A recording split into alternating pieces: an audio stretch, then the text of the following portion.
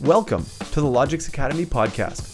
My name is Brian Ouellette, and I am excited to bring stories from educators to educators from around the world. Don't forget to follow Logix Academy on social media at Logix Academy and check out our website for new and upcoming information, logixacademy.com. Did you know about Neuron? The programmable electronic building block platform allows children to create their own gadgets using intuitively color-coded pieces. Neuron blocks are perfect to get creative with your kids this summer. Use Neuron to do garden work, program household chores, and create custom games to play with your family and more. Learn more at store.logixacademy.com. The newly added Python Advanced set of resources are great for secondary students looking to get ahead with programming this summer. Check out these lessons and so much more at logixacademy.com/curriculum. And now it's time for my conversation with the amazing Melissa Burns.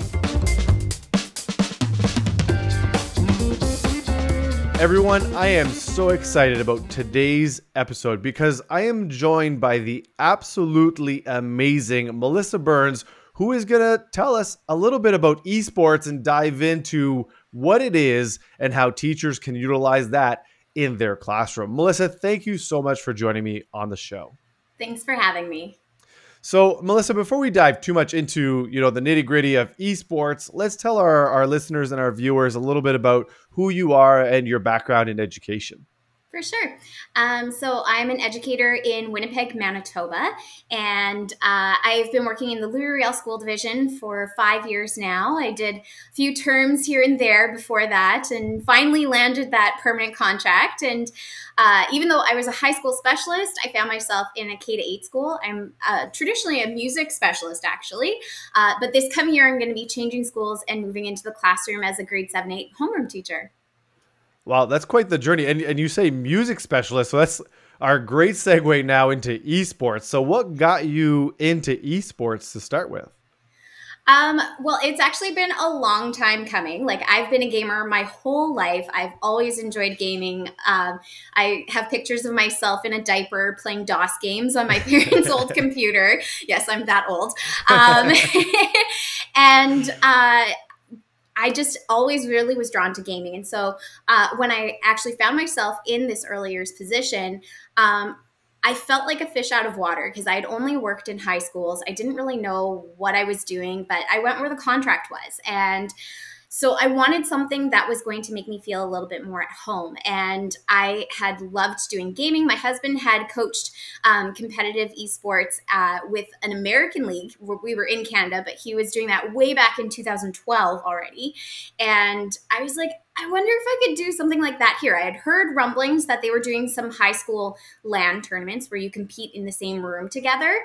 And so I pitched it to my new principal, who had no idea who I was, knowing that I had never taught this age group before. And I said, hey, could I start an esports club? And she's like, I don't really know what that is, but if you can find the gear, go for it. And so I sent out an email. I took a leap of faith to the whole staff. And I just said, hi, I know you don't know me, but if anybody has any extra gear kicking around, I'd love to start this program. And someone responded that they had an extra Wii around at their place, donated it to our program. And so we started playing. It was a small group of kids, and there was a tournament coming up. And I was like, look, guys, we're going to be competing against high school students. You're all in grades 6 to 8.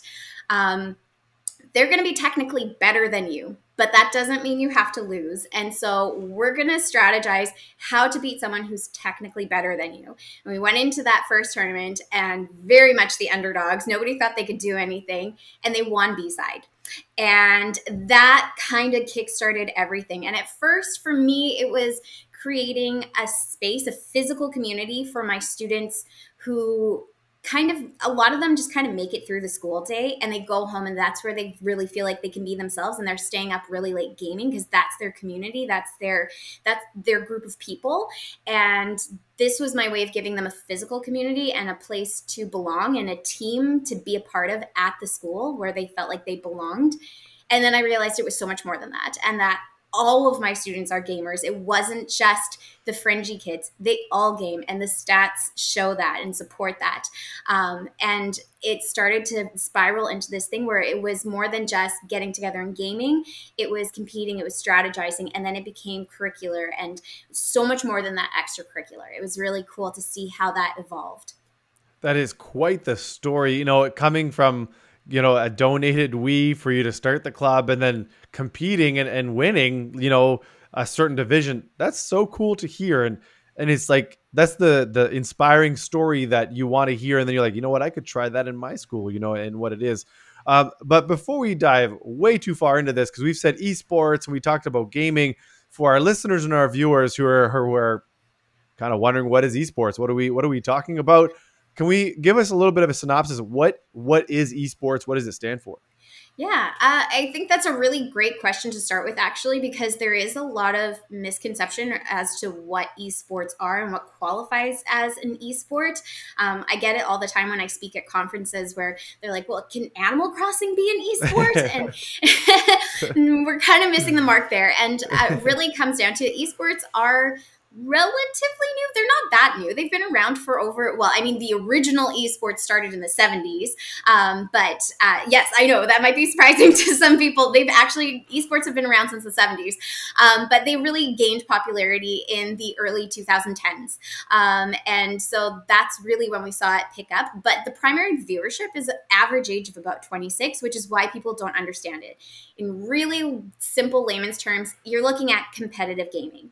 Strictly speaking, usually esports also denotes the presence of a professional scene as well. So it's like Spikeball is a competitive game, but it's not going to be in the Olympics. Whereas you would have soccer, like football in the UK. So soccer is in the Olympics. It is a competitive sport that has a professional scene and is kind of more associated in that parameter. Wow, super interesting. So what are some examples of esports gaming, like games that would be considered esports that would be competitive that you would see in some sort of like tournament style? I'd say the biggest one that you're going to see is League of Legends. Even if you don't play games, you've probably heard of League of Legends at some point. It's a multi-billion-dollar industry. Like, this is stuff that is being aired on ESPN. They have massive world championships. They just had the Midsummer Invitational back in June that was hosted in Iceland, I want to say. But like, you have sports desks and commentators and statisticians, and it is so much more than just a few people sitting in a basement playing video games. That stereotype is long gone. And you know what? Let's break that stereotype now for our listeners and our viewers who are wondering, how does this fit in education? Like, as a teacher, you've mentioned using it as a club, and how do you do this in a school atmosphere, bringing esports in? Well, and that's the really interesting thing, is that we're seeing a shift and an evolution even within how esports fit within our schools. There's definitely a lot more progressive approaches that are happening like overseas in Europe. But here in Canada, most places you're going to find it primarily in high schools at the moment. We're working very hard to get it more visible in the middle years. And I'll tell you all about that later. But generally speaking, it's seen as an extracurricular team sport. So you would have kids getting together to coach, and like, you would coach them like you would a volleyball practice, and then they would compete that way. Wow. And, we talk about having announcers at desks and big tournaments and world tournaments even. Like, that's even beyond the scope of what I thought esports was. It's so great to hear. So does everything classify? I guess you mentioned Animal Crossing doesn't quite classify as that, but like things like Fortnite or Minecraft, are those something that you would see in that esport genre that people can compete in? In terms of esports, in a very broad definition, absolutely, those could be considered part of that category of esports. Minecraft is kind of more, I personally call it competitive gaming, because there are ways to play Minecraft in a competition. So like, the Make and Model is really great for doing competitive gaming, doing competitive builds. We've seen a lot of different build competitions that are happening.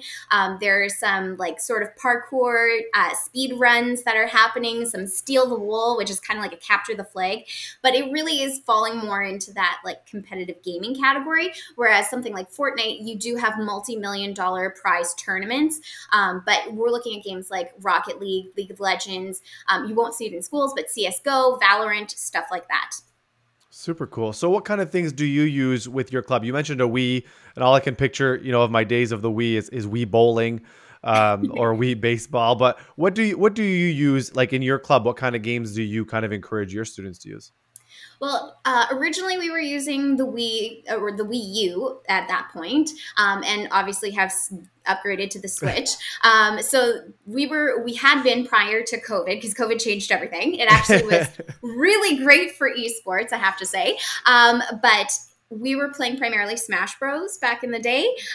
So lots of that action that was happening, Smash Bros. Ultimate. But with the shift with COVID, where we were coming in and out of schools, we weren't in the same spaces, we weren't able to be together the way we used to, we actually transitioned to being fully remote with our games. And because we were shifting to being fully remote and kids were playing from home, we wanted everything to be as accessible and equitable as possible. So back in 2019 or 2018, I founded Middle Years Esport Manitoba, which is our provincial organization for organized esports here in Manitoba, specifically for middle year students, so grades 6 to 8 roughly. And then this past year, because of COVID, we also just launched the Canadian Middle School Esport Association, which is rebranding this fall into Esports Canada. And so we're going to be offering gaming for kindergarten to grade 12 all the way through. It is nonprofit for students by educators, designed with education in mind. It's really exciting. But going back to that equity and accessibility, we chose games that were going to be free to play and cross-platform. So these were games that the kids they could go home and ask their parents to download it, obviously. We're really careful about reading privacy policies and the ESRB ratings and all that kind of stuff to make sure our students are being safe and that we are providing a safe space for students to learn. But we were going for games like Rocket League, which is like soccer with race cars, basically. And we did Brawlhalla, which is a free version of, it's the same kind of game as Smash Bros, but it was a free cross-platform. Like kids who didn't even have access to a computer could play it on their phone or their tablet. We did some Magic the Gathering Arena. So we had some one-on-one card strategy stuff that was happening. And then the older students, our grade 9 to 12 students, were playing League of Legends as well as a few other titles. But that was our focus. Wow, that's quite a list right there. And you mentioned something like, yeah, I played that game. I did that. I played that a little bit. It's super fun. And so our listeners who are out there still, wanting to get started, and kudos to you for starting the associations, the esports associations, and providing that opportunity both for students and educators to see. But so if our people who are listening right now and they're saying, okay, Melissa, all sounds great, where do I go? Is there a website associated to the association they can access and things like that? You can check out our provincial organization website at myemb.ca. And you can also find me on Twitter. We're currently in the process of rebranding and relaunching our Esport Canada website. So that'll be coming out very soon in the next 2 or 3 weeks. But that'll be coming up really shortly. So I will definitely send you a link as soon as that's live. Awesome. But yeah. Super fun. Okay, so I'm gonna save my last question because I'm just super curious about all these games that can be used in school. So if you have a teacher, let's say we have a teacher who's listening now saying, I know I have students who play games. I know I have a lot of gamers in my class, and I'm sure many people can relate, saying, yeah, they go home instead of doing homework, they're just playing video games. How do you kind of wrap that up into a package and say, let's make this into some sort of tournament or some sort of club that allows, whether it be Magic the Gathering or Rocket League, to say, let's make it a sport for our school so that they get encouraged into that? How do you get that ball kind of rolling? Yeah. I'd say just find someone who's doing it and get them to help you out, but never be afraid to try. You don't have to be the expert to actually get one of these programs started. And something that we're doing here in Manitoba now, and Quebec has been doing it for quite a while, there's a couple schools in Ontario doing it, is that we are now bringing this into our classrooms. We've already proven the pedagogical and the outcome potential of esports. And so now we're bringing it into the classroom so that we can really utilize it. they can get into it by connecting with other teachers who are doing it, but bringing it into the classroom and really laying into all of those pedagogical benefits and lots of 21st century learning opportunities, SEL, and so much more. Super fun, super fun. And you did mention earlier, and I meant to ask you about this, which is, the privacy, the legal part of it. You read through that stuff. Do you get your students or the individuals who participate in esports to sign some sort of an agreement, or are you, like, as the teacher, vetting? I'm not saying you're going to spend 30 hours playing the game to make sure nothing's going wrong, but is there a way to do that without having to worry, if there's playing Smash Bros, that there's an issue there? Or do you get some sort of parent approval sent home, I guess? So this is something that's really important, especially with the age group that I work with in particular. I'm working primarily with grades 6 to 8. And so anytime you're dealing with students under the age of 13, it's really important that we're taking really close care of all those privacy issues and concerns. So on our website, we have templates available that you can download and edit to suit your school district's needs and your school's needs. You can even put it on your school letterhead. We want to make sure that we're using every single opportunity to teach digital literacy. So even when we're looking at things like privacy policies and all that kind of stuff, I have conversations with my students when I'm handing out those permission forms, that I'm not just handing it out and saying, hey, get your parents to sign this, bring it back so you can play, that we actually stop and we have that conversation about what is digital safety? What is your digital footprint? Why does that matter? Why is this important? What are they using the information that they're collecting? What's the difference between individual data and aggregate data? And how is that utilized differently? And so we can use that every opportunity and every negative stereotype that's given to esports can be turned around and used as an opportunity to teach. They're all teachable moments. Wow. And on that exact statement, I'm going to segue into my final question for you, Melissa, because I've taken a lot of your time already today. So for our listeners and for our viewers out there, what advice would you have to educators who are looking to get started in edtech or esports? So what would be your top 3 tips, if you can, to our educators who are looking to get started in edtech or esports? I would say number 1 is, don't be afraid. Just jump in and do it.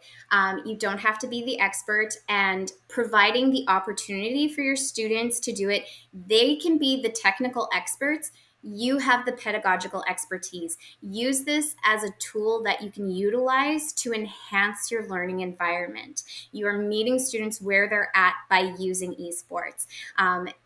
The latest research that's coming out says that students between the age of 13 to 18, 97% of them are considered gamers, meaning that they're playing a minimum of 2 hours a day.